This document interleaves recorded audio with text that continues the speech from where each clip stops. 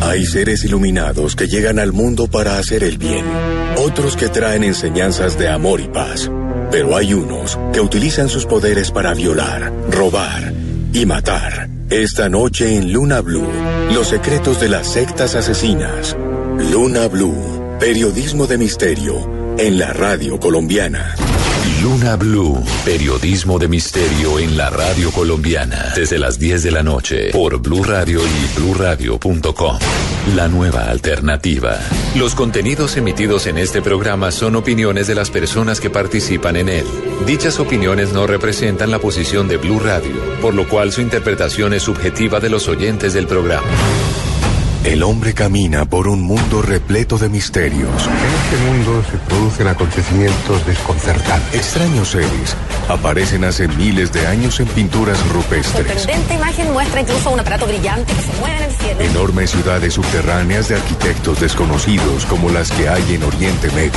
En tierra le ordenaron que nunca dijera nada sobre lo que había visto. Un sinfín de pruebas que hacen que nuestra vida se convierta en un viaje hacia lo desconocido. Fantasmagórica de un espíritu mirando su propio cadáver. Blu Radio abre un espacio para la investigación de fenómenos sobrenaturales. Uno de los astronautas se acercó al cráter y dijo, ya están ahí. Para que repasemos los hechos más insólitos de la historia, para que nos adentremos en las nuevas fronteras de la ciencia.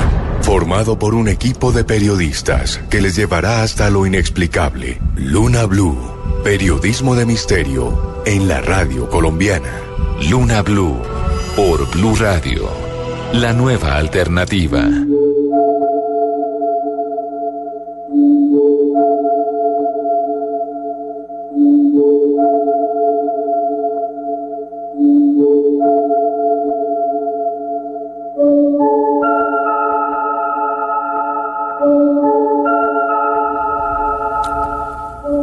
Buenas noches, son las 10:16 y esto es Luna BLU.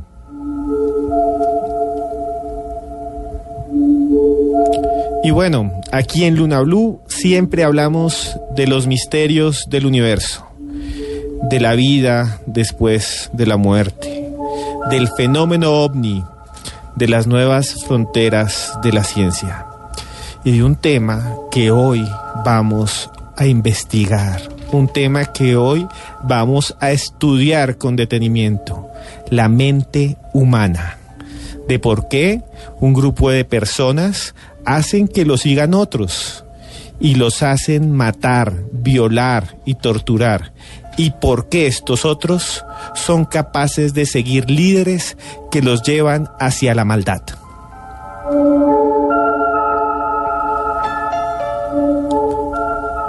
Dicen la mayoría de científicos que está en nuestro cerebro creer, que todos necesitamos creer en algo, creer en una religión, y los no religiosos creer por lo menos en su vida, que todos y en cada una de todas las culturas ha existido la creencia, y en nombre de esta creencia han existido guerras, sacrificios y muertes, pero hay unas tipos de organizaciones o unas organizaciones en la actualidad que resultan bastante inquietantes y que son bastante extrañas y que se han propagado desde los años 50 en Europa, en Estados Unidos, incluso en América Latina. Les estoy hablando de las sectas.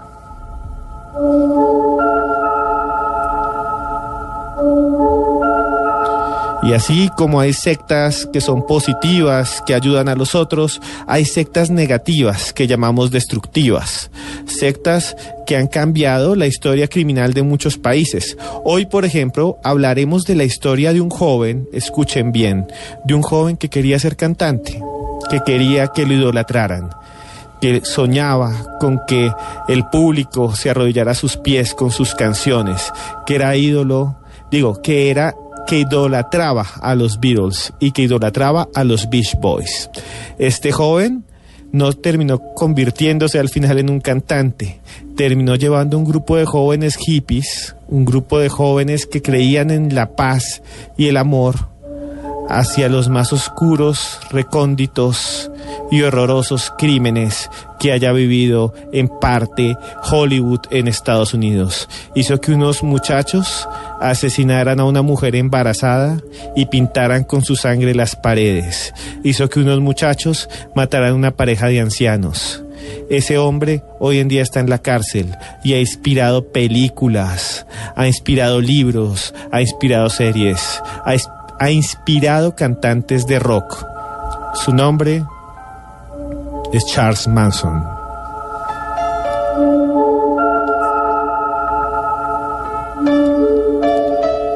También conoceremos la historia de un reverendo que mezclaba la Biblia con el marxismo, que creció en el campo y que siempre quiso lograr la igualdad. Por eso adoptó 6 niños de diferentes grupos étnicos, uno afro, uno indígena, uno latinoamericano, uno oriental, y él creía en los derechos civiles. Creó una escuela que se llamaba la Escuela del Pueblo y creó un grupo religioso que se llamaba también la Iglesia del Pueblo. Los llevó a todos lejos de los Estados Unidos porque creía que el capitalismo era malvado y se instaló en un país que queda aquí cerca al lado de Venezuela que se llama Guyana, y ahí creó una ciudad con su propio nombre. Después creó la peor masacre de la historia.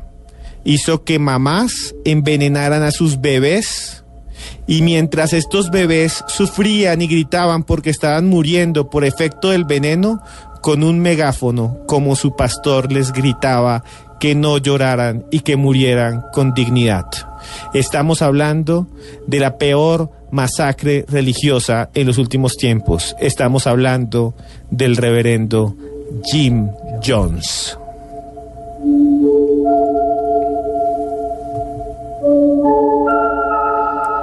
Y bueno, para entender todos estos fenómenos y todos estos episodios, tenemos a un invitado que nos ayudará a estudiar y analizar el comportamiento de las sectas y a responder las preguntas de ustedes. Por eso, todas las preguntas que tengan sobre estos casos que vamos a narrar a continuación la pueden hacer con el numeral Luna BLU.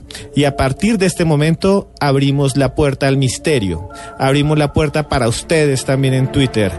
Y abrimos la puerta para que ustedes nos escuchen en Bogotá, Medellín, Cali, Barranquilla, Neiva, Boyacá, Villavicencio, Bucaramanga, Armenia, Cartagena, Manizales y el norte del Valle. Mi nombre es Esteban Cruz. Pueden seguirme como @cruzescribiente en Twitter, en Instagram y en YouTube como @cruzescribiente. Y como siempre tenemos parte de nuestro equipo acá porque nuestro director Juan Jesús Vallejo llegará en unas semanas más, pero nos acompaña mientras tanto @antroposcura Tatiana Rodríguez, que va a estar monitoreando el Twitter para ver lo que ustedes expongan y contestarles sus preguntas, las que no podamos contestar en vivo. Buenas noches, Tatiana, ¿cómo está usted? Buenas noches, Esteban, buenas noches a toda la mesa de trabajo, a nuestro invitado, buenas noches a todos los blunáticos que nos han seguido en estas noches de Luna BLU. El tema de hoy es un tema muy interesante, esperamos que les guste y que nos comenten todo a través de numeral Luna BLU. Y si alguien investigó este tema de las sectas asesinas, de cómo estos señores obligan a matar a los hijos, por ejemplo, de los miembros de las sectas, o cómo abusan sexualmente de las personas que los siguen, fue Diana Ampudia, @desmejorada_al-piso. Muy buenas noches, Diana Ampudia. Buenas noches, Esteban. Un saludo muy especial a toda la mesa de trabajo y a todos los blunáticos que en este momento están conectados. Vea que el tema de hoy me pone los pelos de punta porque me parece increíble cómo una persona puede hacer que otras hagan realidad lo que ellos quieren. Sí, es extraño, ¿no? Cómo personas convencen a otros. No sé, es que yo no sería capaz de matar a mi mamá, yo no sería capaz de matar a nadie, pero estas personas convencen a sus feligreses que lo hagan y lo hacen. No sé usted, lunático que nos escucha allá al otro lado del radio o por internet, si se ha preguntado eso. ¿Usted, por ejemplo, se dejaría convencer por otros o ya se dejó convencer por alguien? Díganos ya con el hashtag LunaBLU. No, a mí me pasó esto, a mí me convencieron de que hiciera tal cosa. Pues no sé, o sea, Y también nos acompaña la persona sin la que Luna BLU no podría funcionar. Estamos hablando de la periodista Joana Arenas, que la pueden seguir como @yarenasb. Muy buenas noches, Joana. Buenas noches, Esteban, y a todos ustedes blunáticos que desde ya están conectados con nosotros, enviándonos imágenes y videos de estas sectas de las que usted ha mencionado algo hasta el momento, Esteban. Realmente el poder de la palabra, el poder del convencimiento, si fuera usado para bien, pudiésemos lograr tantas cosas en el mundo, Esteban, pudiéramos arreglar tantas situaciones que nos rodean, pero definitivamente y a través de la historia nos podemos dar cuenta que muchas personas que tienen ese poder de convencimiento lo han usado de manera negativa, y lastimosamente somos como seres humanos también capaces de permitir que se nos envuelva negativamente. Sí. Y eso es lo más triste, porque vuelvo y repito, si todo este tipo de ideas, este tipo de conocimiento se utilizara para el bienestar común, todo sería mucho mejor. Sí, es que uno no sabe hasta dónde pueden llegar los límites de las personas y de la mente humana. Uno no sabe hasta dónde llega la obediencia. Hablando con muchas de estas personas, no viendo documentales, hablando con personas que cayeron en las sectas y que fueron sectadas, ellos me contaban que hay momentos en que no sabían por qué hacían las cosas, que una orden era algo como automático. No sé si a usted le ha pasado eso, lunático. Yo no me imagino vivir eso. Es que debe ser algo impresionante, no tener de alguna manera el poder sobre mis propias decisiones.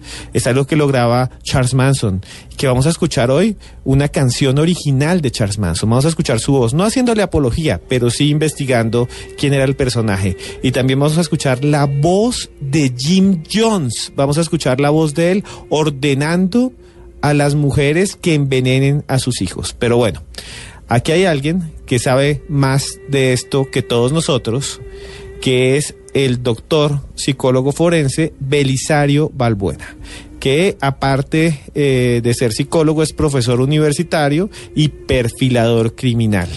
Buenas noches, maestro Belisario, ¿cómo está usted? Esteban, muy buenas noches, y al resto del equipo de trabajo, mil gracias por su invitación. Qué bueno compartir con usted otro escenario diferente al que anteriormente ya hemos venido compartiendo. A todos los blunáticos también, muy buenas noches.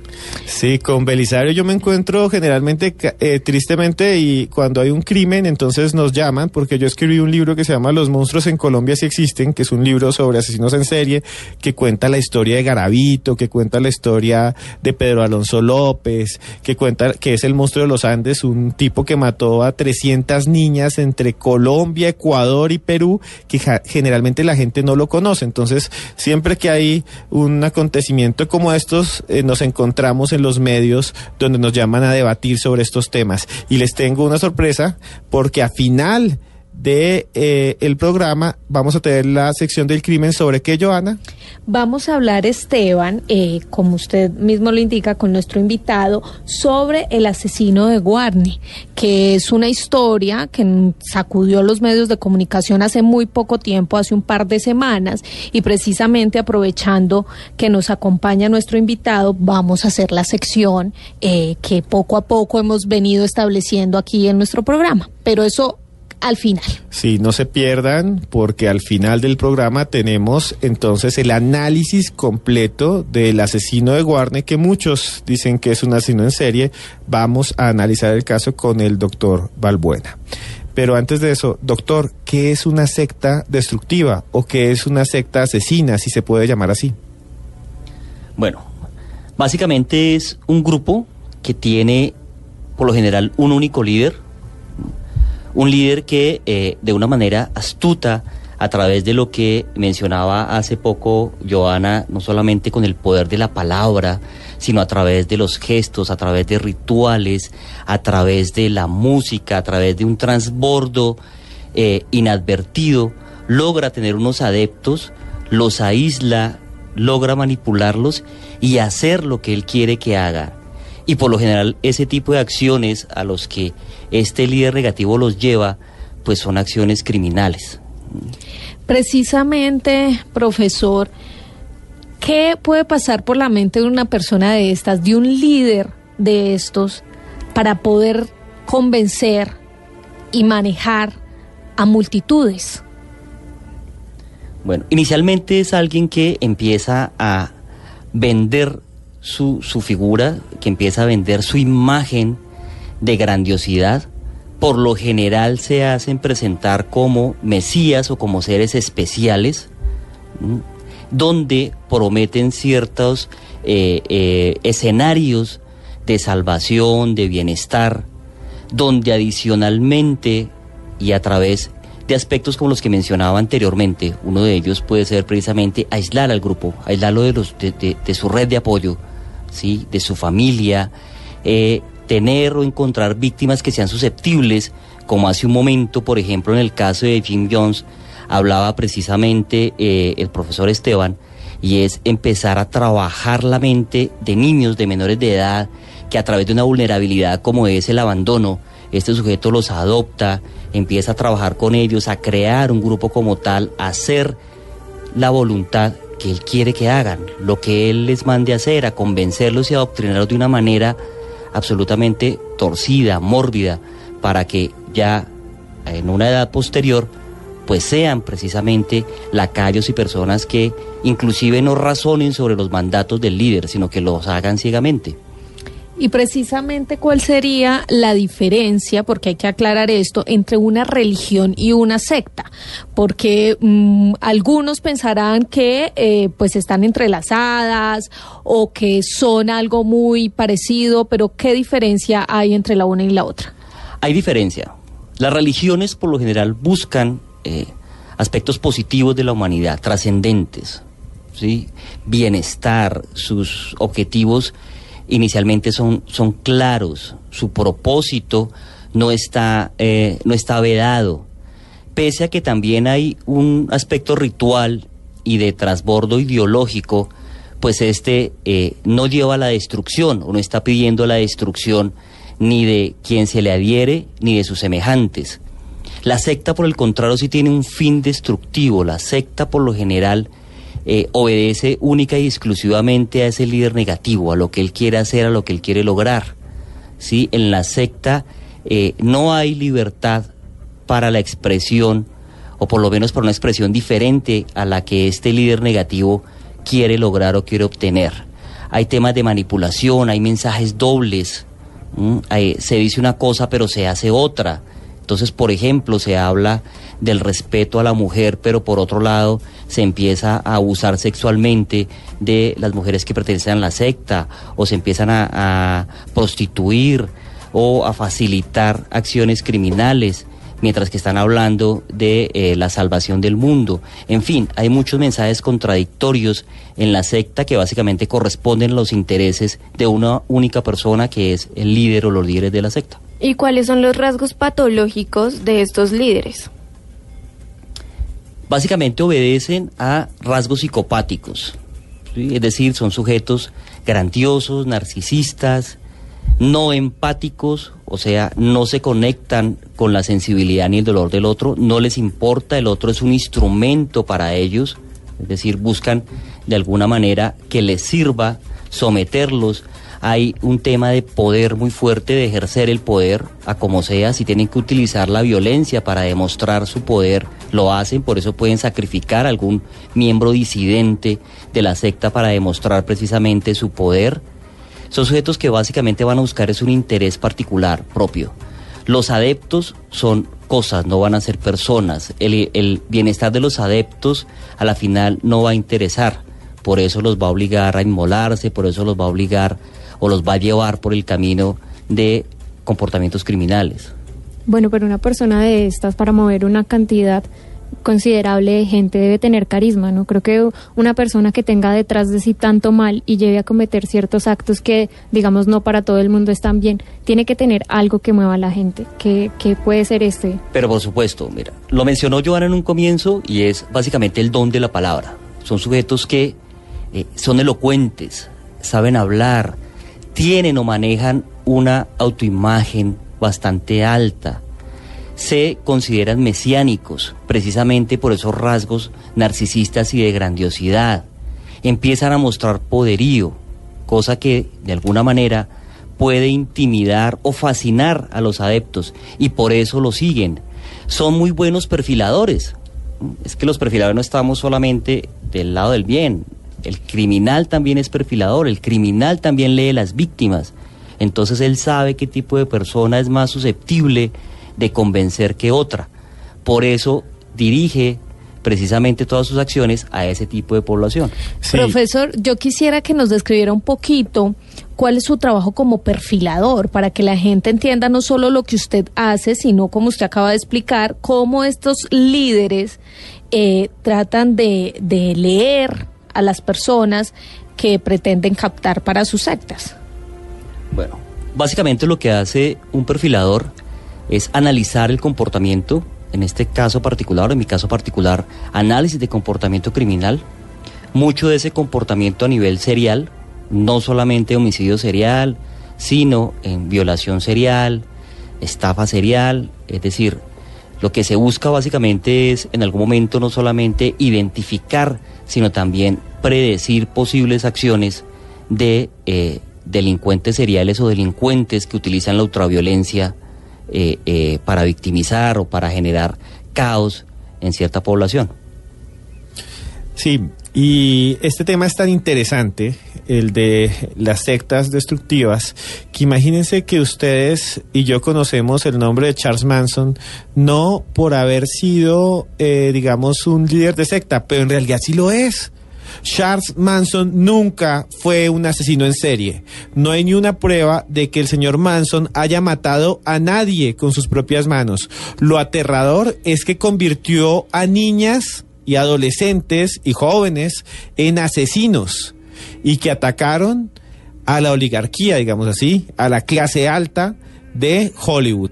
Y ese caso nos lo trae Tatiana Rodríguez.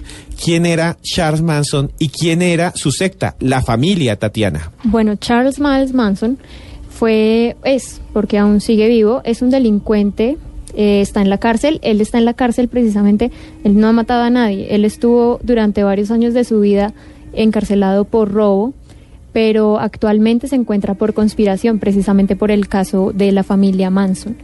La familia es un grupo de adolescentes entre los 20, 25, que en ese entonces eran hippies. Recordemos que este caso ocurrió en la década de los 60, los asesinatos fueron en el año 1969.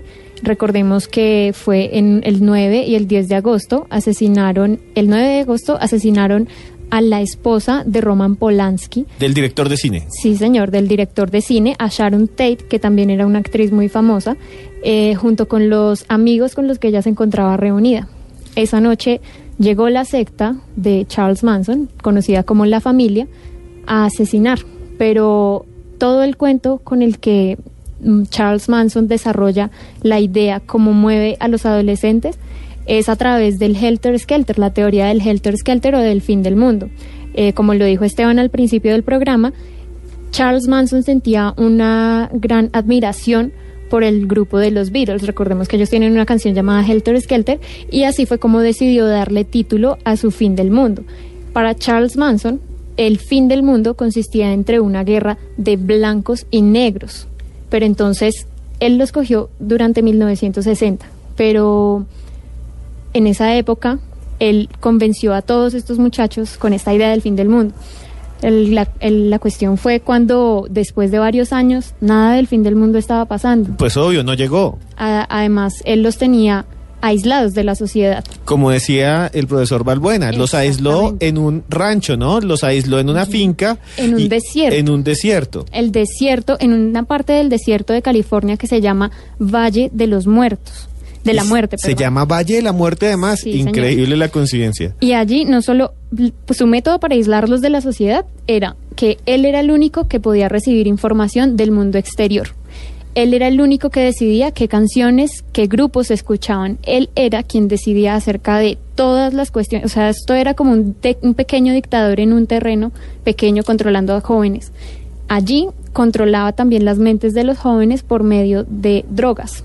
En esa época recordemos que estaba de moda el LSD. ¿El ácido? Exactamente, y según el relato de una de las personas que estuvo presente en el asesino, del asesinato, se llama Linda Kasabian, ella fue quien contó todo esto, y ella decía que habían horas específicas para consumir LSD, y durante ese consumo masivo de esta droga, él aprovechaba para sacar todas las ideas que tuvieran los jóvenes acerca del mundo exterior. O sea, los drogaba en la mitad del desierto para lavarles la mente, literalmente. De esa manera los manipulaba muy fácilmente. Y los convirtió en asesinos. Exactamente, pero entonces, el asesinato de Sharon Tate a él no le gustó. Resulta que él quería que fuera más metódico, que tuviera más trascendencia, por lo que al siguiente día fueron y asesinaron a la familia LaBianca, al esposo LaBianca y la señora. Que eran dos ancianos. Y Sharon Tate además estaba embarazada. Estaba embarazada, ya iba a cumplir los 9 meses de gestación cuando ocurrió todo el asesinato. Y además de eso mancharon las paredes con sangre. Con sangre, y no solo eso, escribieron mensajes que decían Death to Pigs o muerte a los cerdos, que eran como los mensajes que Charles quería que fueran alusivos a esa guerra entre negros y blancos, que como nunca sucedió, él decidió que él tenía que empezar esta guerra. Claro, porque este señor decía que entre más rápido se iniciara una guerra, pues mejor, obviamente, porque él estaba convenciendo a todo su grupo de que iba a llegar el fin del mundo, cosa que no sucedió, y él tenía que acelerar de alguna manera esa guerra que tanto le renombraba a sus seguidores. Claro, y además, para convencer a la policía que habían sido personas afrodescendientes, escribió estas palabras ofensivas hacia los blancos. O sea, lo que estaba en la pared era como una conspiración para que cuando la policía llegara dijera, no, fueron los negros los que mataron a la esposa de Roman Polanski embarazada. Exactamente. No, las fotos son aterradoras. Los lunáticos están subiendo fotos de esta señora masacrada, embarazada, contra un sofá, son horrendos, y también está el letrero ensangrentado. Pero bueno, aquí hay una cosa muy interesante, profesor Valbuena, que es la siguiente.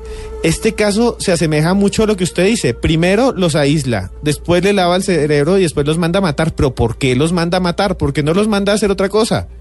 ¿Por qué no los manda a hacer el bien? ¿Por qué lo que desea es la muerte de otros? Bueno, Esteban, aquí hay que analizar dentro de lo que tanto Tatiana como Johanna nos han descrito varios aspectos que hacen precisamente que se facilite esa manipulación y ese brainwash, ese lavado de cerebro.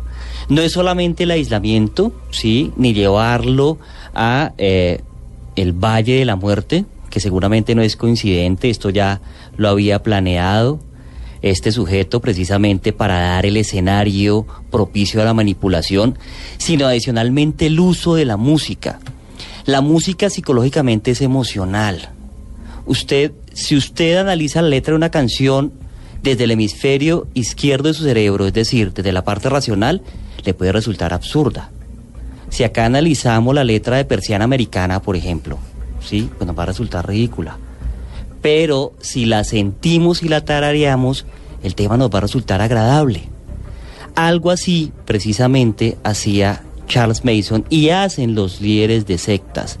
Utilizar un tipo de música específica que va llevando esos mensajes que él quiere imbuir en sus adeptos para que hagan lo que quieren que haga. Por eso utilizó música de los Beatles, seguramente de algunos otros grupos de la época, cuya letra y cuyo sentimiento era favorable para precisamente adoctrinar a estos jóvenes. Adicionalmente, otro componente que es crear estados alterados de conciencia. ¿Cómo? A través de alucinógenos. En este caso, un alucinógeno muy fuerte como es el LSD, donde las alucinaciones son absolutamente espantosas. Sin embargo, eso no significa que la causa sea consumir LSD e ir a matar.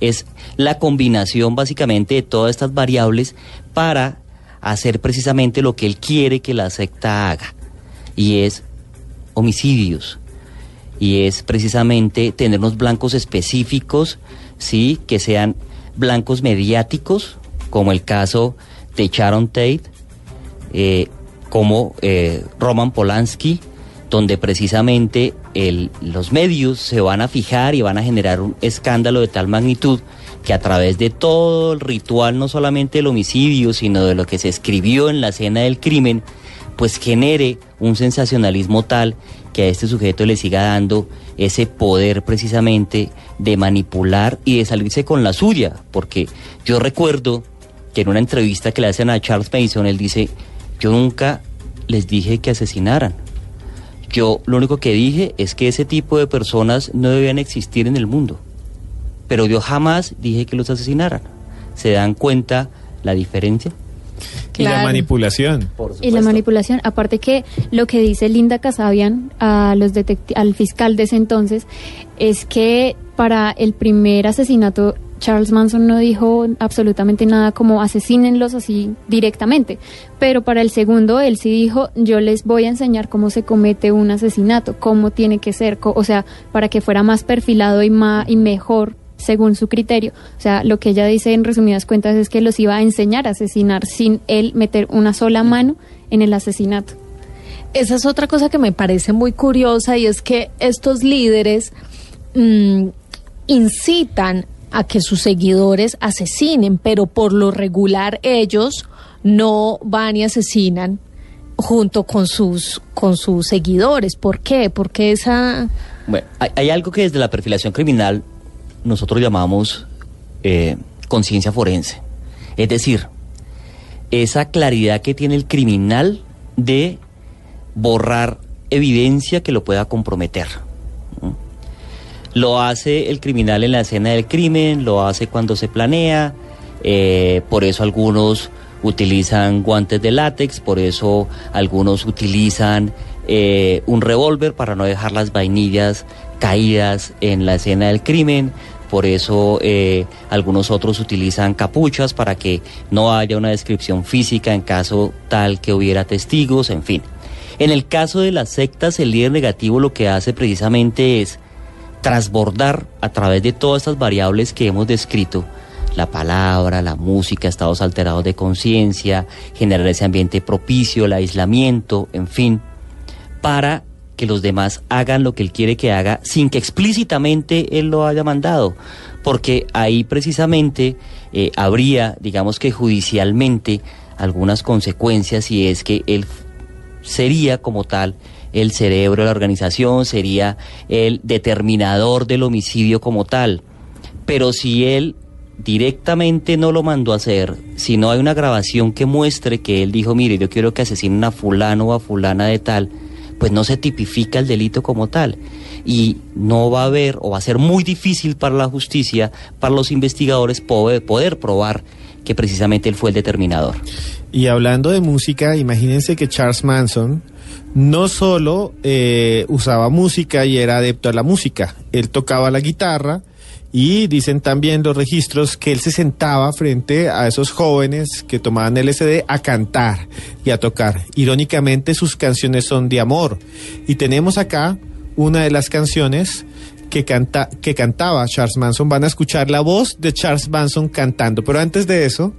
Sí, claro, Esteban, yo quería recordarles, no sé si esto es una casualidad, pero la casa donde se encontraban Roman Polanski y Sharon Tate, que bueno, en el momento del asesinato no estaba Roman Polanski, antiguamente era la casa del promotor discográfico Terry Melcher. Tal vez también por eso él fue una de las personas que le dijo que su trabajo como cantante era mediocre. Tal vez por esto también se haya visto motivado a hacer esta clase de asesinato. Sí, él grabó varios demos, los envió a varias,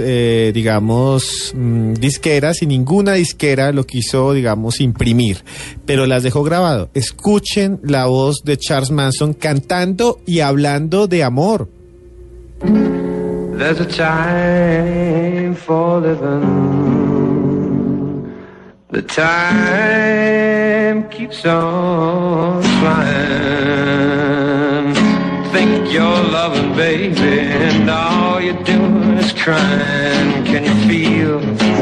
Are those feelings real? Look at your game, girl.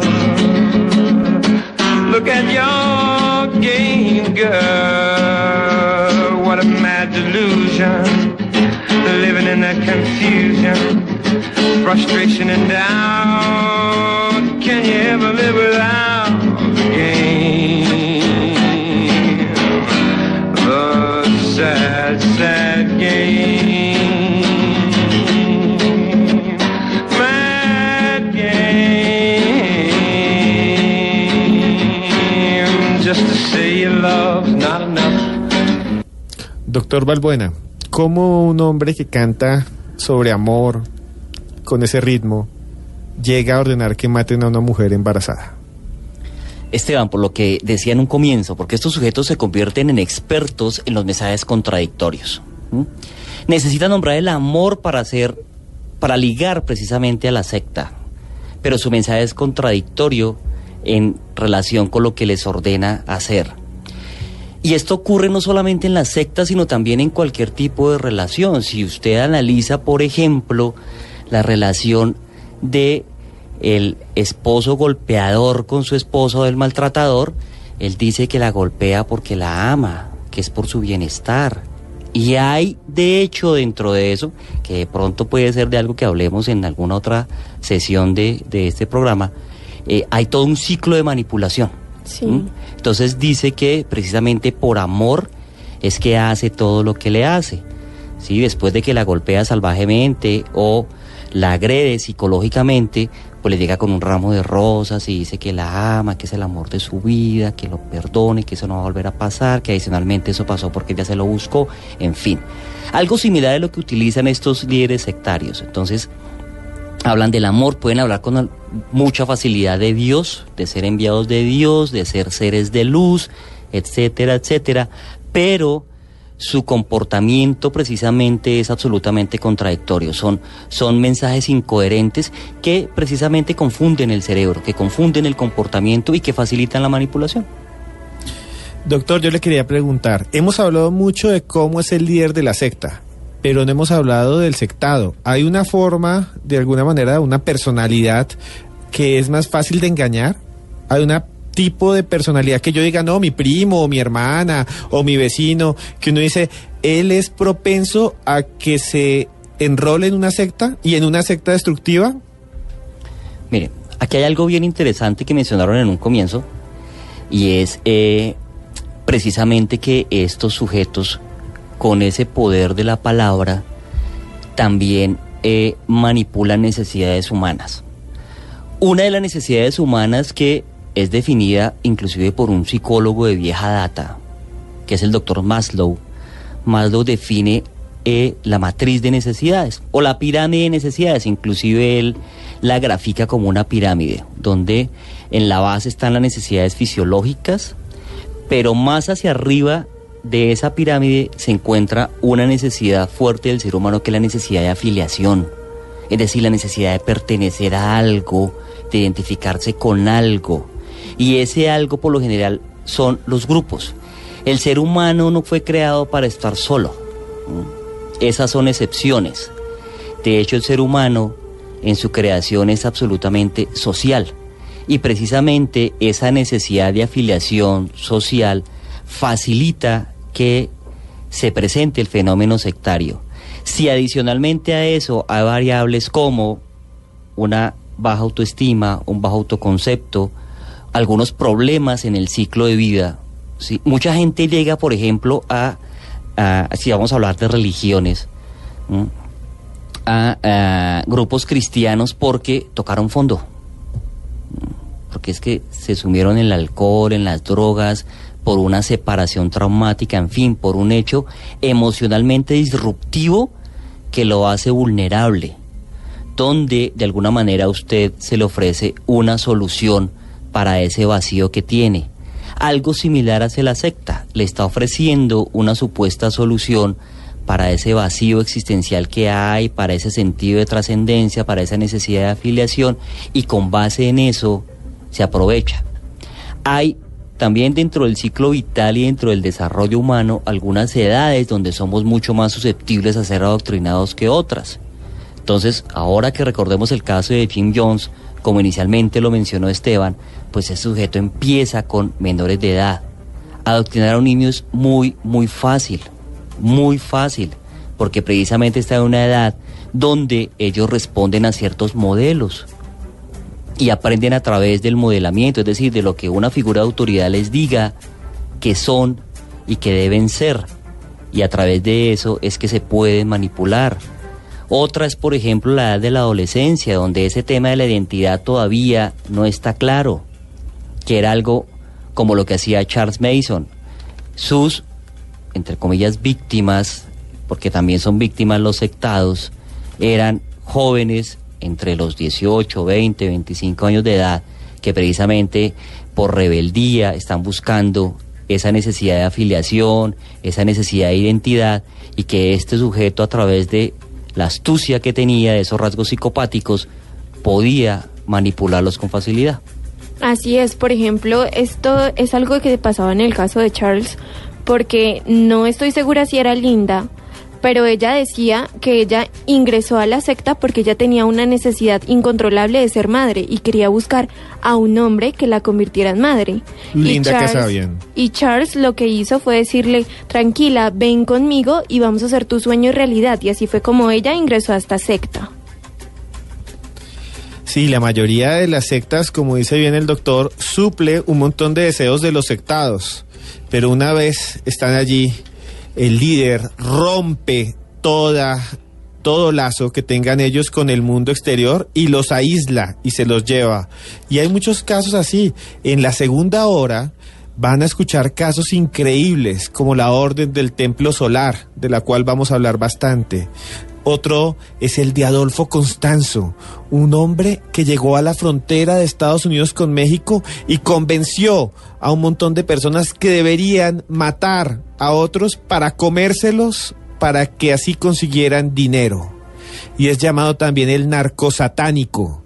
Y escucharemos también el caso de Shoko Asahara, la terrible secta japonesa que llenó el metro de gas sarín.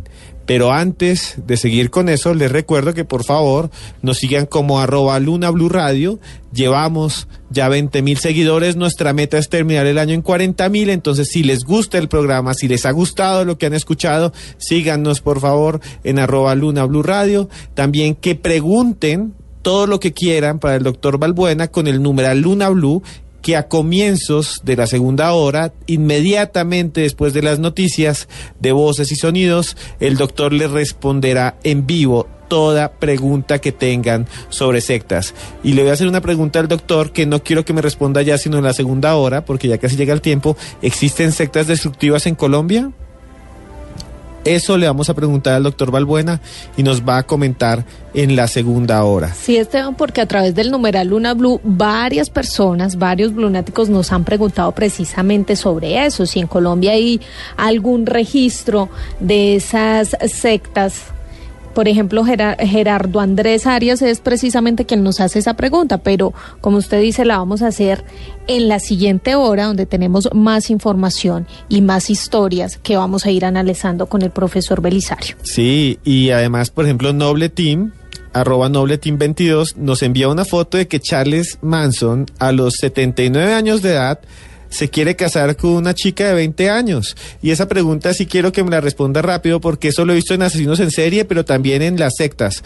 ¿Cómo hay personas que no conocen a estos personajes, pero se enamoran y llegan a ir a la cárcel a hacerle visita conyugal a un asesino o a un tipo de estos y pretenden casarse con él? ¿Por qué pasan estas cosas? Mire, qué interesante que este lunático nos haya enviado esa inquietud. Esto hace parte de un fenómeno que se conoce como enclitofilia, que es el gusto perverso por casarse o sostener relaciones amorosas con asesinos. La gran mayoría de asesinos seriales. No solamente es el caso de Charles Manson. Ustedes también pueden encontrar el caso de Richard Ramírez, el caso de Ted Bundy. Son sujetos donde mujeres aparentemente normales, digo aparentemente normales porque en realidad no son normales, llegan a tener fascinación por esos hombres, les empiezan a enviar cartas al corredor de la muerte y muchas de ellas terminan comprometiéndose en matrimonio con ellos y se casan en prisión con ellos. Ese caso particular lo tiene Charles Manson, como lo acaba de mencionar nuestro oyente. Bueno, no se vayan, ya llegan las noticias. Esta foto se las acabo de retuitear en mi Twitter, que es @cruzescribiente, también en el Twitter de @antroposcura. Hay bastante información sobre Manson, y la siguiente hora, como le digo, vienen casos increíbles y van a escuchar la voz de Jim Jones. Pero por ahora los dejamos con el Voces y Sonidos, con las noticias. No se despeguen, que esto es Luna BLU. There's a time for living. The time keeps on flying. Think you're loving, baby, and all you're doing is crying. Can you feel? Hay seres iluminados que llegan al mundo para hacer el bien. Otros que traen enseñanzas de amor y paz. Pero hay unos que utilizan sus poderes para violar, robar y matar. Esta noche en Luna BLU, los secretos de las sectas asesinas. Luna BLU, periodismo de misterio en la radio colombiana. Luna BLU, periodismo de misterio en la radio colombiana. Desde las 10 de la noche por Blue Radio y bluradio.com. La nueva alternativa. Los contenidos emitidos en este programa son opiniones de las personas que participan en él. Dichas opiniones no representan la posición de Blue Radio, por lo cual su interpretación es subjetiva de los oyentes del programa. El hombre camina por un mundo repleto de misterios. En este mundo se producen acontecimientos desconcertantes. Extraños seres aparecen hace miles de años en pinturas rupestres. Sorprendente imagen muestra incluso un aparato brillante que se mueve en el cielo. Enormes ciudades subterráneas de arquitectos desconocidos como las que hay en Oriente Medio. Ya en tierra le ordenaron que nunca dijera nada sobre lo que había visto. Un sinfín de pruebas que hacen que nuestra vida se convierta en un viaje hacia lo desconocido. Fantasmagórica de un espíritu mirando su propio cadáver. Blue Radio abre un espacio para la investigación de fenómenos sobrenaturales. Uno de los astronautas se acercó al cráter y dijo, ya están ahí. Para que repasemos los hechos más insólitos de la historia, para que nos adentremos en las nuevas fronteras de la ciencia. Formado por un equipo de periodistas que les llevará hasta lo inexplicable. Luna BLU, periodismo de misterio en la radio colombiana. Luna BLU, por Blue Radio. La nueva alternativa. Seguimos en Luna BLU. Y en esta hora vamos a tener lo más intenso del programa, lo más lleno de conocimientos y los casos más fuertes sobre sectas asesinas. En mi Twitter, que es @cruzescribiente, he colgado una foto del profesor Belisario Valbuena, por si lo quieren conocer. Antes de sus preguntas, le quería preguntar, profesor Belisario, para cualquier cosa, ¿dónde lo pueden conseguir? ¿Dónde lo pueden encontrar a usted? Bueno, tengo una página en Facebook con mi nombre, Belisario Fernando Valbuena Trujillo, y a través del correo belfer71@gmail.com. Bueno, muchas gracias. También aquí se reporta Rafa Arcila, que es nuestro control, que me envió una foto de mi libro Los monstruos en Colombia sí existen. Muchas gracias, Rafa, y también la he retuiteado. Y muchas gracias a Andrés 1927, que vive colgando fotos sobre todo lo que hablamos, que además son espectaculares. Muchas gracias, Andrés. Seguimos entonces con sus preguntas para que el doctor las responda.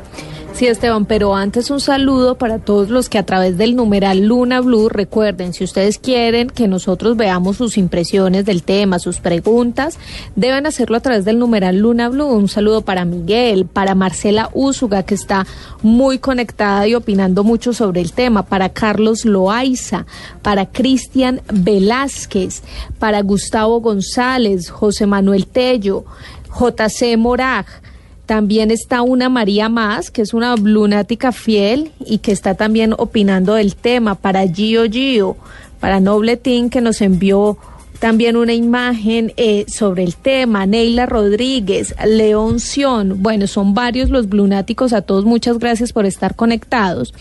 Y empecemos con algunas de las preguntas, profesor Belisario. Por ejemplo, Noble Team nos dice, ¿un partido político como los nazis o el PSV en Venezuela se pueden considerar sectas? No tanto como sectas, pero sí tienen características de fenómeno sectario. Tienen características en el sentido de tener liderazgo negativo, en el sentido de alguna manera, a través de la ideología, porque aquí manejan muchos aspectos de trasbordo ideológico, bien sea porque es una ideología de extrema izquierda o de extrema derecha, donde precisamente pretende manipular a los adeptos. Y finalmente, lograr los objetivos que el líder quiere lograr, que no terminan en crímenes de ultraviolencia como los de la secta, sí, pero de alguna manera sí genera mucho daño, incluso puede generar un daño de mayor magnitud que el que genera una secta. Las sectas son más pequeñas que estos liderazgos negativos con características ideológicas y donde hay ya como tal un poder posicional reconocido. Sí, estamos hablando del gobernante, el presidente de una nación, un líder militar, en fin, que no es el tipo de líder de la secta. Este viene de mucho más abajo, tiene menos adeptos. Este otro va a tener muchos más adeptos y seguramente su impacto social por eso mismo va a ser mucho más grande. También está Gustavo González, que nos hace 2 preguntas. Primero, ¿cómo identificar al líder de una secta?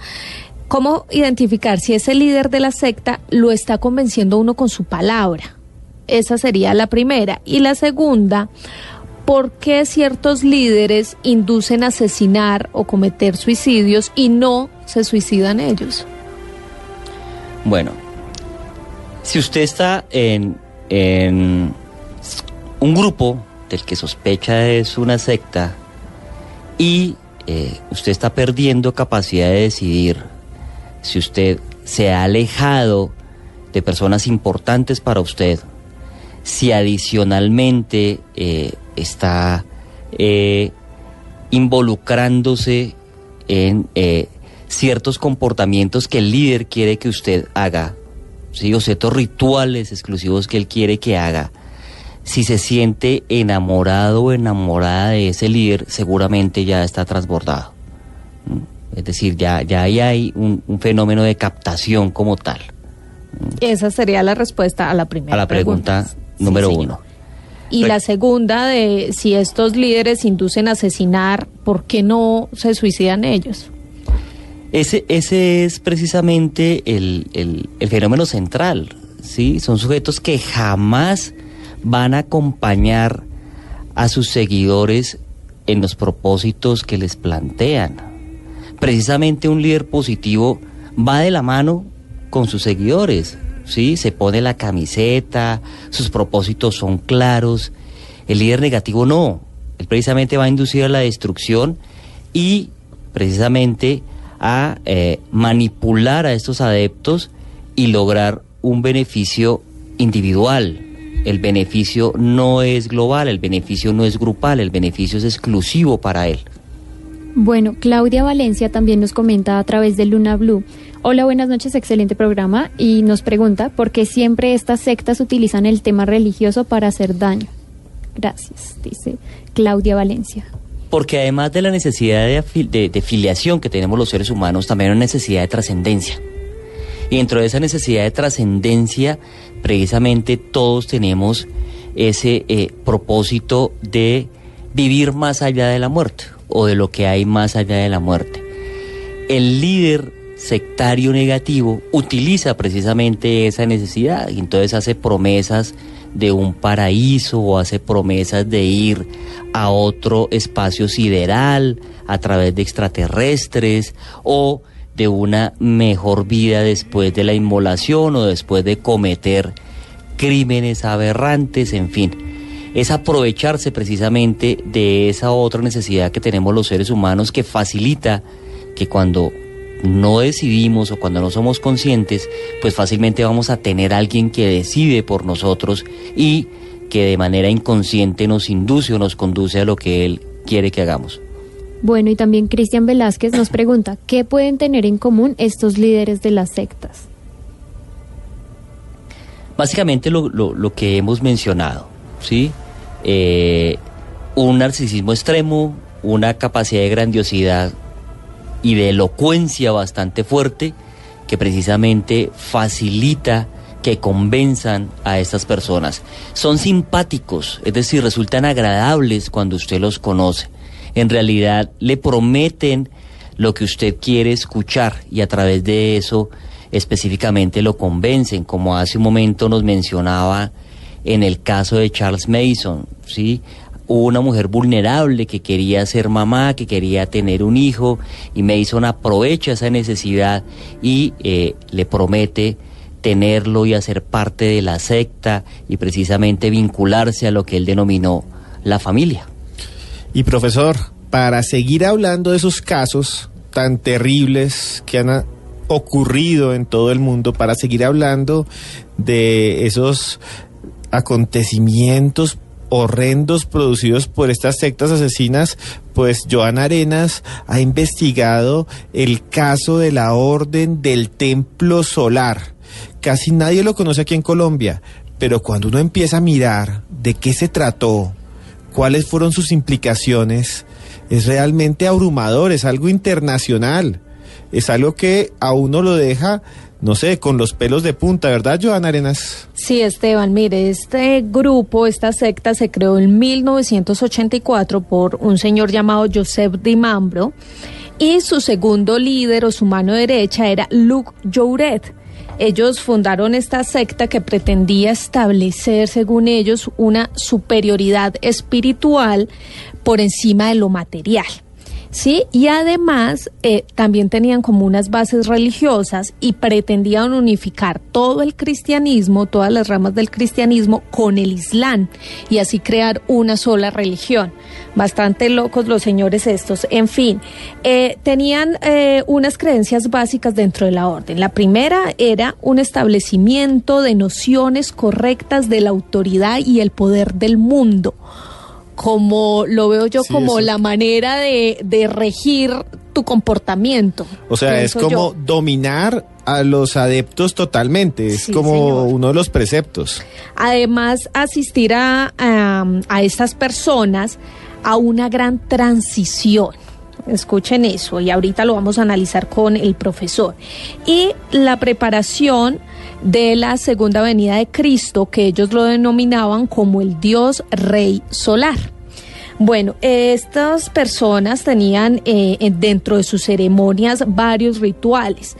Unos rituales que mezclaban todo el cristianismo protestante con creencias de la nueva era, pero también le mezclaban rituales masónicos. Eran bastante complejos los señores y tenían ciertas características para la iniciación dentro de este grupo. Entonces, para poder estar allí, lo más importante era tener dinero, era pertenecer a un grupo de acomodación económica, de cierta manera.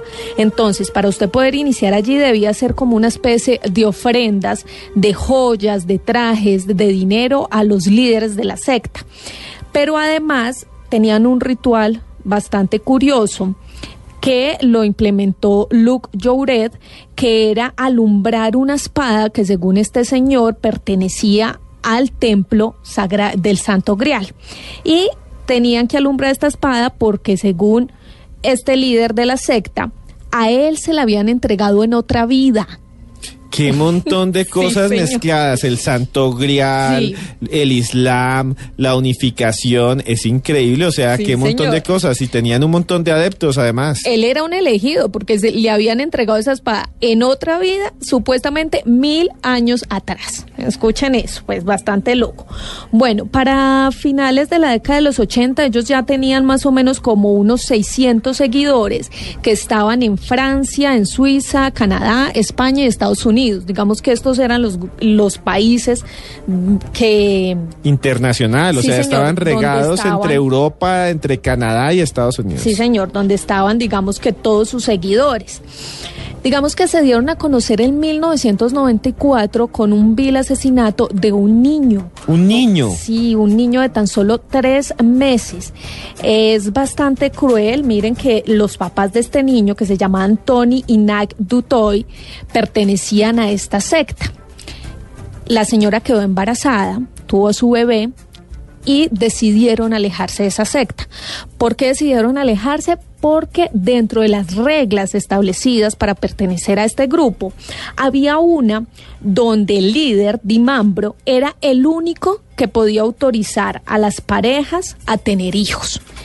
Esta pareja no le había pedido permiso a Dimambro para hacer esto. Y por ello, pues tenían que pagar las consecuencias. O sea, es una locura. Imagínense, para poder quedar embarazada tenían que pedirle permiso al jefe o al líder de la secta. Exacto. Entonces ellos, de cierta manera, empezaron a retirarse de la secta. Él los reunió, fueron con sus hijos y ordenó que asesinaran a este niño. Este niño fue apuñaleado muchas veces en su cabeza y luego sus papás pues fueron también asesinados. O sea, asesinaron al bebé, lo de apuñalaron, 3 meses. lo apuñalaron en la cabeza, Sí, y después buscaron a los papás y también los mataron solo porque no pidieron permiso a la secta para tener el bebé. Claro, por no pedir permiso, pero además porque, según el señor Dimambro, este niño era el anticristo, y era el anticristo que venía a frustrar sus planes de salvación para sus seguidores. Pues realmente demente, pero dentro de la secta no es demente y son crímenes horrendos. Sí, señor. Y a partir de ese momento, digamos que este fue el gran auge de la secta, donde se iban a conocer por lo que les acabo de contar, pero a partir de este momento empezaron a suceder varios asesinatos y varias cosas terribles dentro del grupo llamado como la Orden del Templo Solar.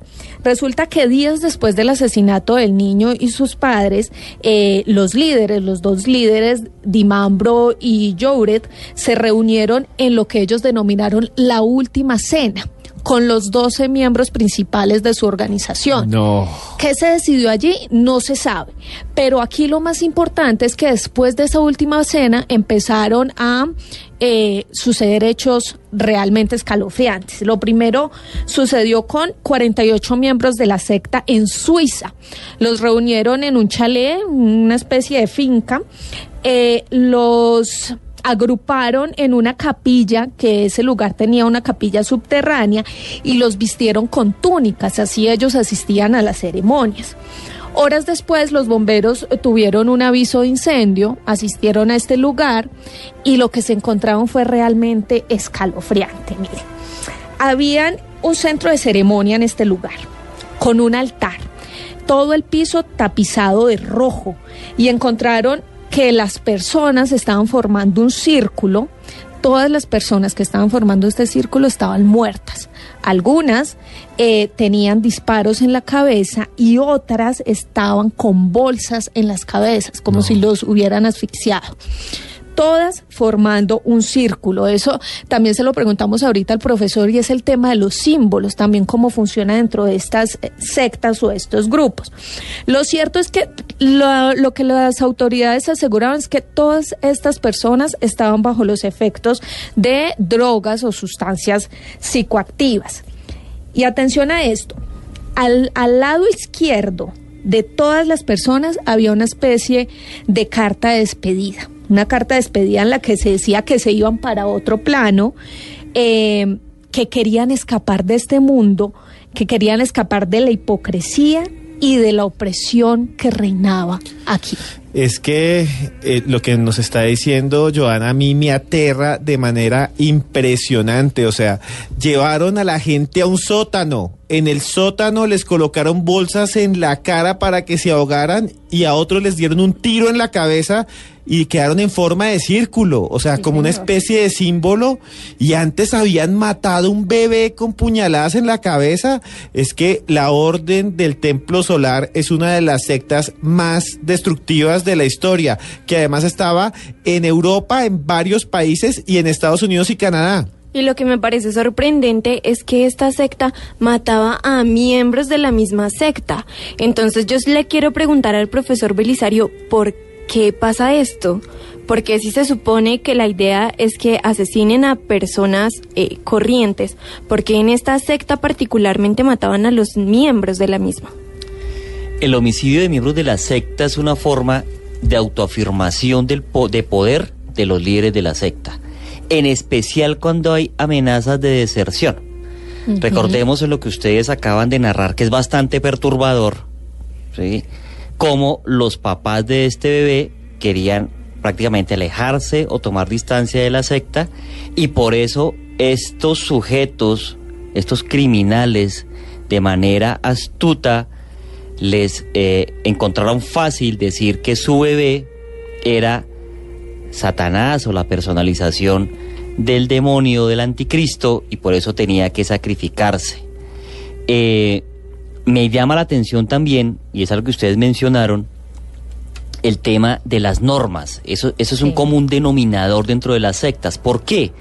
Porque las normas son como mandamientos que regulan el comportamiento. Y ese regular el comportamiento, es decir, acá una norma es: se debe hacer todo lo que el líder diga, nadie debe tomar una decisión si no se le ha consultado inicialmente al líder. Todo eso va regulando precisamente el comportamiento y va facilitando el esquema de manipulación. Adicionalmente, los símbolos.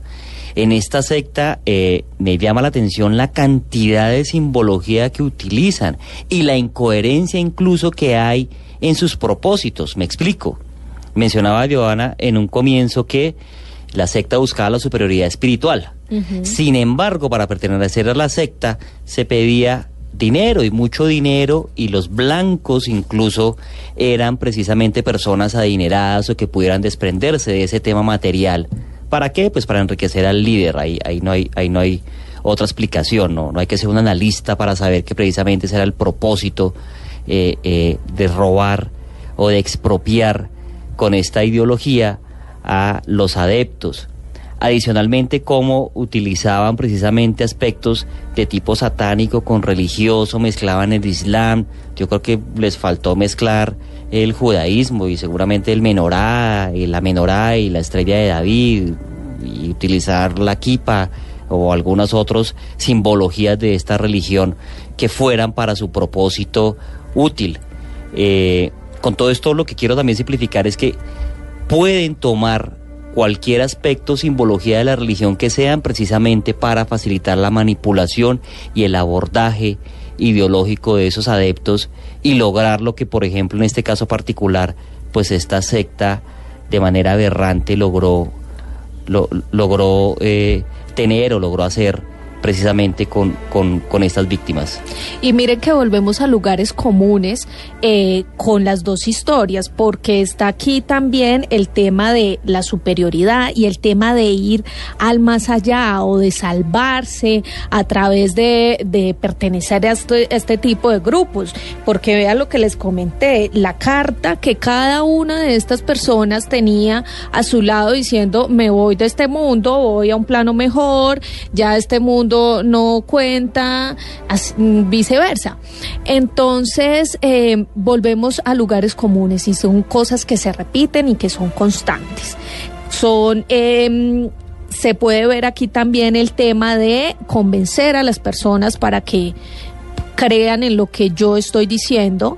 También lo que a mí me causó mucha curiosidad es el tema del dinero, ¿cierto? Entonces eran personas que tenían un poder adquisitivo bastante alto y, por supuesto, lo pedían de donación o lo manejaban como un tema de donación. ¿Cómo llegan las personas, profesor, a captar a otras para que donen su dinero? O sea, ¿cómo convencen esto? Porque a mí eso sí me parece bastante curioso, pero es muy normal, no solo en esta secta, sino también en muchas religiones. Mire, es, además de todas las variables que hemos mencionado, manejar ese quid pro quo, ¿sí? Es decir, estos sujetos transmiten precisamente el mensaje de que la salvación no es gratis. Hay que dar para recibir.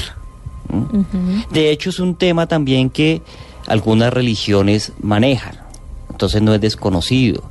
Y si aquí se está prometiendo la superioridad espiritual, como es el caso particular que nos ocupa, pues precisamente entre más se entregue, pues más aproximación y más capacidad va a tener esta persona, este adepto, de lograr esa superioridad espiritual. A mí me genera también curiosidad algo, y es que la población de adeptos, esos 600 que logró captar, no estamos hablando de gente ignorante, estamos hablando de gente de países de Europa que son cultos. Estamos hablando, por ejemplo, de Suiza, Estados Unidos, Canadá. Sí, son poblaciones que en algún momento que dirían, no, sí, es que si es población campesina con una baja educación, pues es mucho más fácil de adoctrinar. Pero fíjese que no, nadie está excepto precisamente de ser captado y adoctrinado por este tipo de sectas destructivas. Pero ¿será que estamos tan preocupados por el tema de la salvación que quizás por eso nos dejamos convencer? Sí, y precisamente esa salvación es lo que prometía otro de los líderes de sectas más monstruosos de la historia. Estamos hablando de Jim Jones. Jim Jones nació en Estados Unidos el 13 de mayo de 1931. Era un muchacho que era descendiente de 2 campesinos de Gales, aunque él decía que tenía raíces indígenas. Con el tiempo se volvió un muchacho que le gustaba la ideología comunista. Se adentró en el marxismo e hizo parte del Partido Comunista de los Estados Unidos. Todas las noches leía El Capital. Pero después se dio cuenta de que la gente no lo seguía por esa ideología, pues vivía en el centro capitalista del mundo, donde era considerado un paria. Entonces se enroló en la iglesia metodista, en la iglesia que más buscaba la igualdad entre pobres y ricos.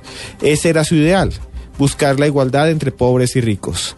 Y no quería, a diferencia de Charles Manson, no quería que los negros y los blancos estuvieran separados, sino que fueran iguales. Entonces creó su propia iglesia, con base en gente afro, en gente que estaba luchando por los derechos civiles. Se llamó la Iglesia del Pueblo, o el Templo del Pueblo. En el Templo del Pueblo, que fue considerada una secta, en San Francisco, de alguna manera empezaron a ver cosas extrañas. Los miembros de la secta empezaron a quejarse ante la policía porque los torturaban. Algunas mujeres dijeron que Jim Jones las abusaba. Otros empezaron a huir. Frente a eso, Jones hizo algo increíble.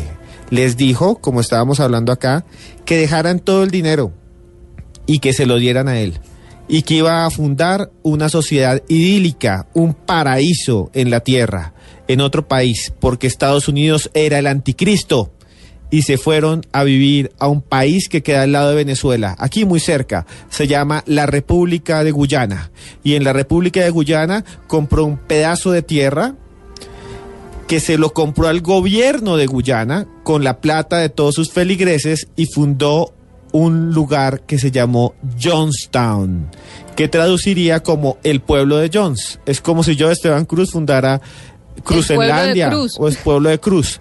Este señor era pues bastante egomaniaco. O sea, de acuerdo a esto, creó un pueblo con su nombre, pero escuchen, esto no es lo más raro. ¿Saben lo que hizo este señor? Puso unas normas muy fuertes, encerró a la gente, llevó a más de 1,000 personas allí que no se podían comunicar con sus familiares, pero algunos de sus familiares fueron a buscarlos, y fueron a buscarlo con un congresista norteamericano que se llamaba Leo Ryan, y Leo Ryan era tan importante en Estados Unidos que algunos decían que iba a ser candidato presidencial. Pues Leo Ryan llegó allí en los años 70 hasta Jonestown en 1978, sí señor. Llegó allá y llegó con varios periodistas de la NBC y de varias cadenas internacionales. Cuando llegó a Georgetown se encontró con que la gente aparentemente estaba feliz, pero cuando se iba a ir, una señora le dijo: yo me quiero ir. Yo no aguanto ese señor Jones, aquí me tienen aguantando hambre, aquí le pegan a las personas, aquí abusan de los niños, yo me voy. Entonces el congresista Leo Ryan le dijo: vámonos al aeropuerto. Cuando llegaron al aeropuerto, varios desertores se subieron al avión. Imagínense que cuando se subieron al avión empezaron a sonar disparos y los mataron a todos y mataron al senador norteamericano en el aeropuerto de Guyana. La CIA inmediatamente y el FBI dijeron hay que ir hasta Guyana, así sea invadiendo Guyana y salvar a esta gente. Pues ¿saben qué hizo nuestro amigo Jim Jones? Que no es nuestro amigo. ¿Saben qué hizo Jim Jones? Se fue al templo, se sentó en la mitad, le pidió a todos que hicieran una fila y les ordenó tomar veneno e inmolarse. Y en ese momento 900 personas tomaron veneno, las mamás le dieron veneno a su hijo y Jim Jones dejó grabada su voz cuando daba la orden y dice así. Not that I'm afraid to die. I don't think you are. I don't think you are. But I look at our babies and I think they deserve to live. Le preguntan a Jim Jones que si tiene miedo de morir, él dice que no. Y después dicen, veo muchos bebés y pienso que ellos merecen vivir. Jones le dice de acuerdo, pero también merecen la paz de la muerte. No. I tried to give it to you. I've laid down my life practically. I've practically died every day to give you peace. And you still not had any peace. You look better than I've seen you in a long while. But I cannot separate myself from the pain of my people. And you can't either, Christine, if you stop to think about it. You can't separate yourself. We've walked too long together. I know that, but Bien, aquí la mujer que se llama Christine le está diciendo que merecen tener otra oportunidad y él le dice que no, que él cree que ese es su destino. Ustedes escuchan como ella trata de salvar a los bebés y todos atrás gritan y antes la maltratan y John sigue insistiendo y al final todos murieron.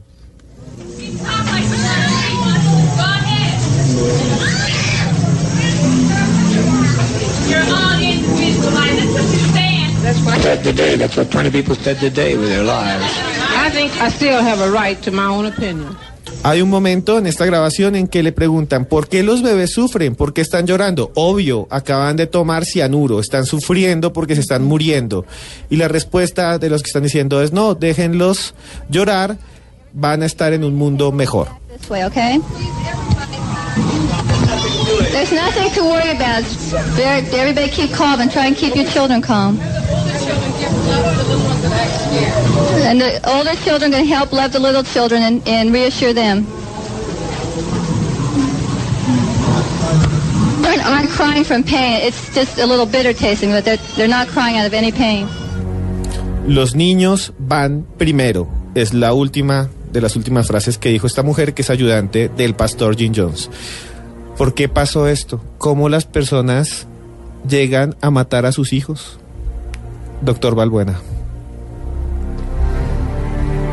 Esteban, hay tal nivel ya de manipulación, de adoctrinamiento, que precisamente en la secta se entiende que los hijos no son de sus mamás, sino que pertenecen a la secta y pertenecen al líder. Entonces se debe hacer lo que el líder mande.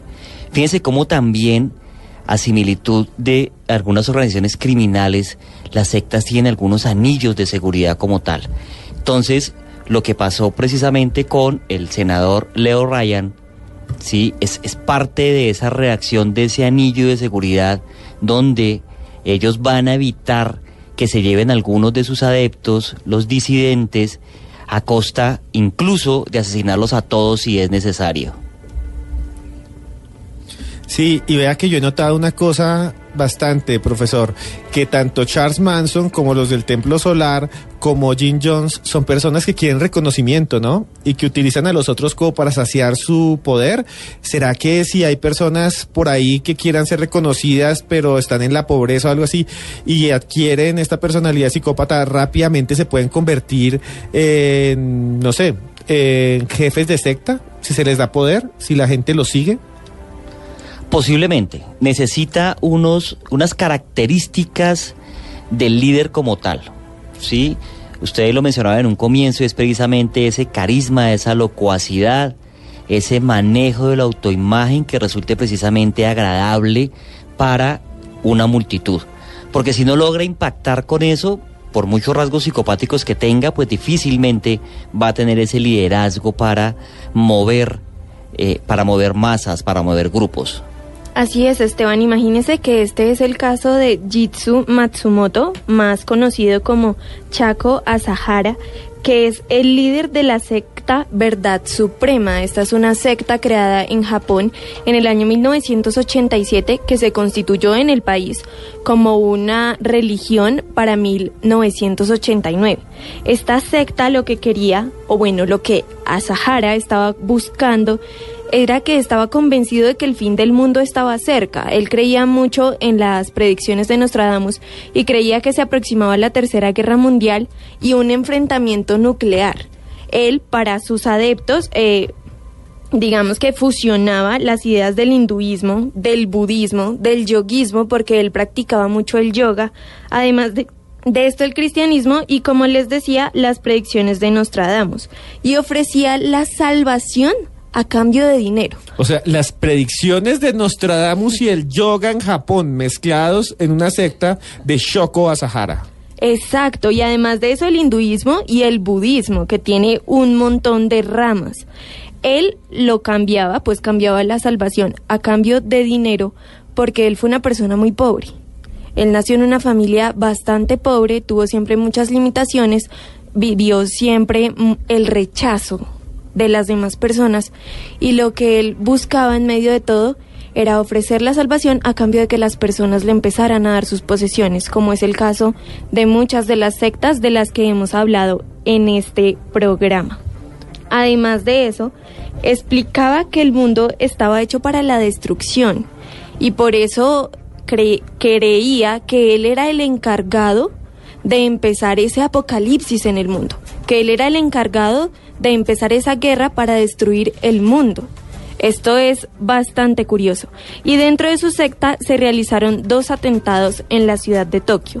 El primero en el año 1994, cuando algunos miembros de su secta utilizaron en el área de Kaiichi Hertz, en la ciudad de Matsumoto, gas sarín. Este gas es un gas tóxico para los seres humanos, es un gas que puede matar a una persona con una pequeña dosis, y lo que hicieron fue esparcirlo en el aire. Esto causó la muerte de 7 personas y además de eso dejó más de 200 personas afectadas. Y este fue, digamos, el antecedente al gran ataque del metro de Tokio, en el que entre las líneas en las que se encontraba el Parlamento se liberaron 5 bolsas con este gas, y lo que hicieron los adeptos de la secta fue pincharlas antes de salir del metro y mataron a 13 personas y dejaron a más de 5.000 personas heridas. Personas heridas que hasta el día de hoy algunos quedaron ciegos, otros quedaron sordos, porque el gas sarín pues tiene un montón de consecuencias grandísimas. Chako Asahara. ¿Y qué más pasó con Chako Asahara, ya para terminar? Además de esto, Chako Asahara lo que quería era también conectar a las personas jóvenes. Como nos explicaba el profesor Valbuena, las personas jóvenes tienden a ser un poco más vulnerables. Entonces lo que él hacía era buscarlos a ellos como adeptos. Estos jóvenes, la mayoría eran personas cultas, personas con dinero, que atraían a sus familiares, a sus familias, y los controlaba con una especie de casco que leía los estímulos cerebrales para supuestamente hacer la tarea de entender a esas personas mucho más fácil. De hecho, cuando encontraron a Asahara, cuando lo condenaron como actor intelectual del ataque del metro de Tokio, lo encontraron con uno de estos cascos y lo encontraron meditando. O sea, el tipo creía que había un casco que leía las ondas cerebrales y se los ponía a sus adeptos y se lo ponía a él. Pero lo terrible es que él fue el que causó el segundo atentado más grande del siglo XX en la historia de Tokio, en el metro. Llenó de gas sarín y envenenó a un montón de personas, a miles de personas. Así es, para la época de este atentado tenía más de 9.000 seguidores en Japón, y además de eso tenía seguidores en Alemania, en Sri Lanka y en Estados Unidos. Profesor Valbuena, ¿qué piensa usted de la secta de Chako Asahara? Que sigue reuniendo muchas de las características y de las variables que hemos analizado durante todo el programa de los líderes negativos y de las sectas como tal, ¿sí? El uso de diferentes ideologías, religiones, mezclarlas a su conveniencia, el tipo de población blanco que utilizan precisamente estos líderes negativos sectarios, en esta ocasión población joven, el impacto mediático que logran causar, en especial como lo hizo este sujeto, Choco Asara, en el metro precisamente de Tokio, sí, que es algo particular, seguramente emblemático, y donde mediáticamente puede darse a conocer y demostrar algo del poder que estos líderes negativos quieren precisamente demostrar. Bueno, vamos a hacer rápidamente una conclusión sobre este tema de las sectas asesinas y vamos a nuestra sección sobre un caso colombiano que es el asesino de Guarne, que está súper de moda. Y quisiera que comenzáramos rápidamente. Tatiana Rodríguez, ¿cuál es su conclusión del tema? Bueno, ya aquí con estas sectas podemos ver que cualquier mente puede ser débil, ¿no? Y puede ser cogida por una de estas mentes con fines maldadosos. Diana Ampudia, ¿qué piensa usted de lo que hemos hablado esta noche? Acuérdense que ahora sigue la sección sobre el asesino de Guarne. No se va a acabar todavía Luna BLU. Pues yo creo que la religión en muchos casos ha sido bastante benevolente, ha ofrecido cosas maravillosas a las personas. Muchas personas han cambiado su vida por ella, pero también creo que ha sido como el punto de inicio para catástrofes de este tipo. Joana Arenas, su conclusión. Dentro de todas las reflexiones que nos hizo hoy el profesor Belisario, se me quedó en la mente el tema de la necesidad de afiliación que tenemos los seres humanos. El hecho de querer pertenecer a un grupo, que tengan nuestras mismas características. Los casos que hoy hemos escuchado han sido realmente sorprendentes, terroríficos, pero la idea de compartir este tipo de historias es que no se vuelvan a repetir. No es una frase de cajón, pero la idea es esa. Profesor Belisario, su conclusión acerca de las sectas asesinas. Básicamente el fenómeno sectario lo que facilita es la depredación de la debilidad humana y de la mente de los demás. Entonces nos damos cuenta cómo hay algunos líderes disfrazados, que son lobos disfrazados de oveja, que precisamente consiguen un redil propio para sus propósitos y los lleva a la destrucción y a cometer crímenes, en muchos casos, inclusive crímenes aberrantes. Bueno, antes de empezar con nuestra sección sobre crímenes, precisamente un saludo a Edgar Morantes, gracias por seguirnos y por estar pendiente, y a Lon Artist también, muchas gracias por estar ahí. Les quería decir que si quieren conocernos cómo somos, ahí en mi Twitter, que es @cruzescribiente, que seguramente estará en todos los Twitter como yarenasb, he subido un video de cómo es un programa aquí en Luna BLU, en @cruzescribiente, y empezamos ya con los archivos del crimen. Desapariciones inexplicables. Asesinatos misteriosos. Torturas implacables.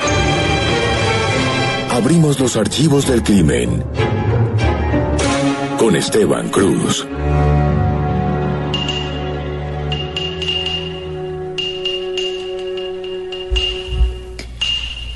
Pues blunáticos, les cuento que hace muy poco, más o menos el 20 de junio, hace pocas semanas, se vio a través de todos los medios de comunicación del país la historia de Jaime Iván Martínez Betancourt, de 44 años, un supuesto asesino en serie de Guarne, un municipio en Antioquia.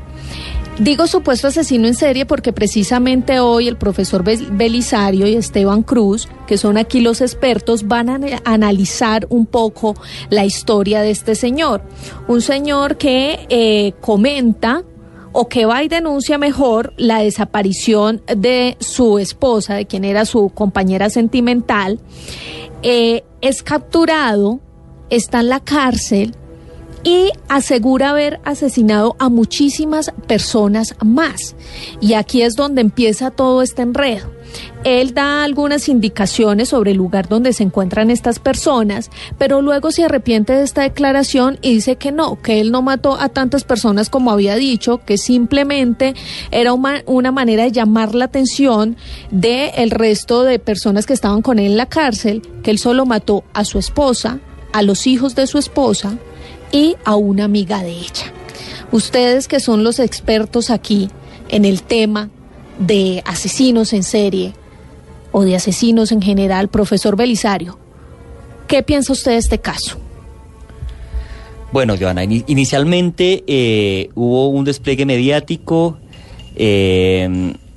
inspirado no solamente por los primeros respondientes del CTI y del Gaula, que conocieron el caso particularmente se conoce por la familiar, la mamá de una de las mujeres desaparecidas que había colocado la denuncia ante el Gaula. El Gaula hace un rastreo del teléfono de esta mujer que tenía precisamente Jaime Iván y logran establecer que él se estaba haciendo pasar por su exmujer, mandándole precisamente a su suegra mensajes de texto diciendo que ella se había alejado, pero que estaba bien, que no la buscaran más. Entonces llegan al sitio donde él estaba como capataz, que es una finca, y después de un interrogatorio, pues este sujeto dice que efectivamente mató a esta señora que era una excompañera sentimental de él, pero que no solamente la asesinó a ella, sino a otra excompañera y a 2 de sus hijos. Pero adicionalmente dice que asesinó 20 mujeres más. Entonces inicialmente le dan la etiqueta de asesino serial. Pero cuando usted analiza la evidencia, cuando usted se para desde la perspectiva forense, pues se encuentra que en lo que se hizo, en la exhumación que se hizo en esa fosa a la que este mismo sujeto conduce a los investigadores del CTI, se encuentran solamente 4 cuerpos, 2 que corresponden a adultos, a personas adultas, 2 mujeres adultas y 2 niños, un niño y una niña, que al parecer fueron o eran los hijos de él y las 2 excompañeras. De hecho ya hay una que está identificada, que es la mujer precisamente cuya desaparición generó la investigación que hizo tanto el Gaula como la Fiscalía. Hasta ese momento no es un asesino serial, pese a que la teoría dice que asesino serial es aquel que tiene 3 o más víctimas, ¿sí?, con el mismo modus operandi, con unas motivaciones particulares. Pues aquí no hay un asesino serial hasta el momento. Aquí lo que hay, desde la perspectiva forense, es un filicida, es decir, alguien que asesina a sus hijos, y hay un uxoricida, es decir, el sujeto que asesina a su esposa o compañera permanente. Eso es lo que están diciendo los cadáveres que se han encontrado hasta ahora.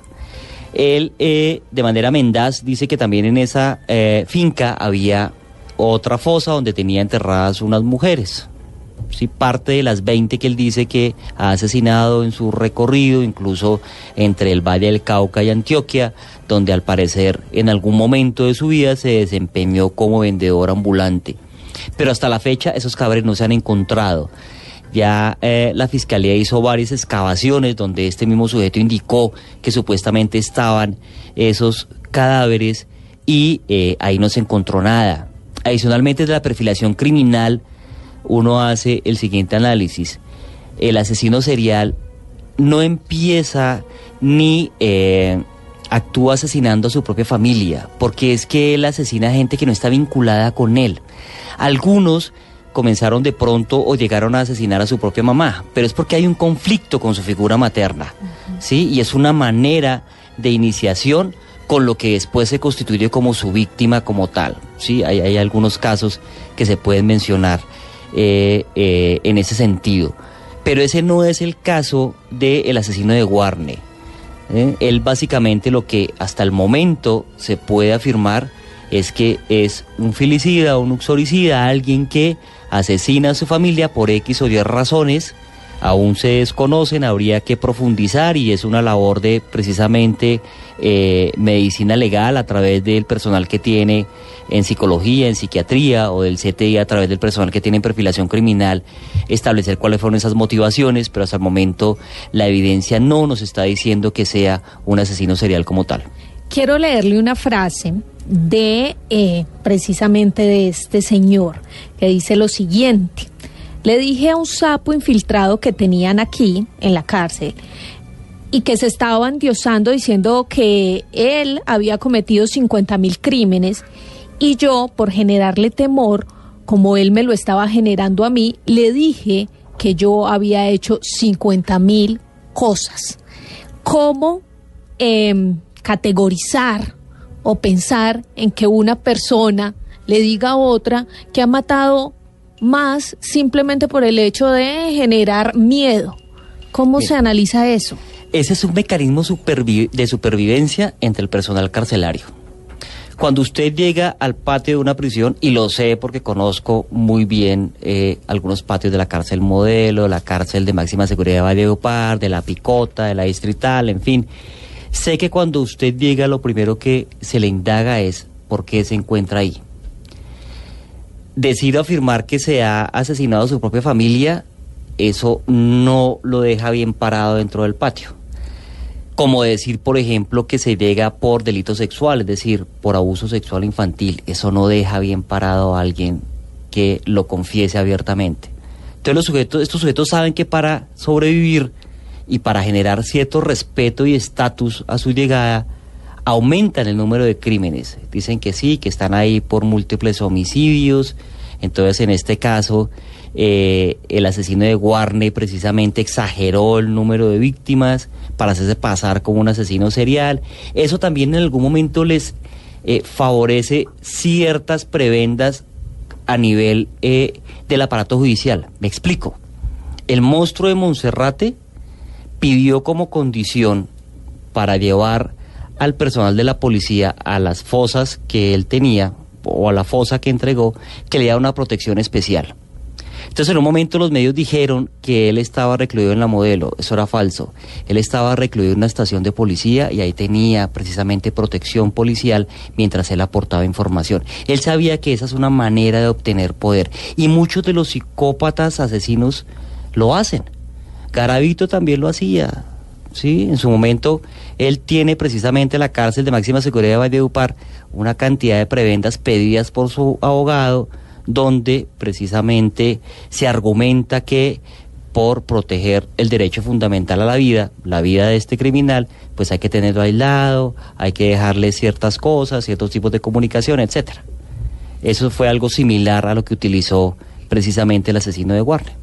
Bueno, yo solo tengo que agregar dos cosas. Estoy de acuerdo en que no es un asesino en serie. Un asesino en serie rara vez ataca a su propia familia, primero que todo, porque pues es evidente que la van a buscar. Hay casos, como bien dice el profesor Valbuena, pero son casos en los que atacan al padrastro y desaparecen o lo recluyen y salen y después de un tiempo se convierten en asesinos en serie. Además, no hay un perfil de víctima. Mata a su propia esposa, a una amiga de la esposa, que es más como una venganza, y a sus hijos, lo que desbarata cualquier perfil. Yo creo que estamos frente a un asesinato pasional, desbordado, y el asesino de Guardia no es un monstruo de Monserrate, no es un Garavito, es una persona que se le fue la lengua hablando en una prisión, pero que sí ha causado daño a un montón de personas. Muchas gracias, profesor Valbuena, por estar esta noche junto con nosotros. Esperamos que esté mucho más tiempo y muchas veces más aquí en Blue Radio.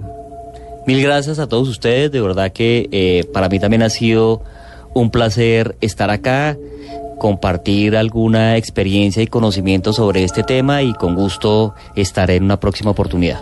Y nos vemos mañana, que vamos a hablar de ovnis en Colombia, con testimonios increíbles y también de esa oleada de avistamientos del fenómeno ovni que se está dando en todos los Andes. Y mañana nos vemos a las 10:10 de la noche. Y recuerden que vivimos en un mundo lleno de misterio.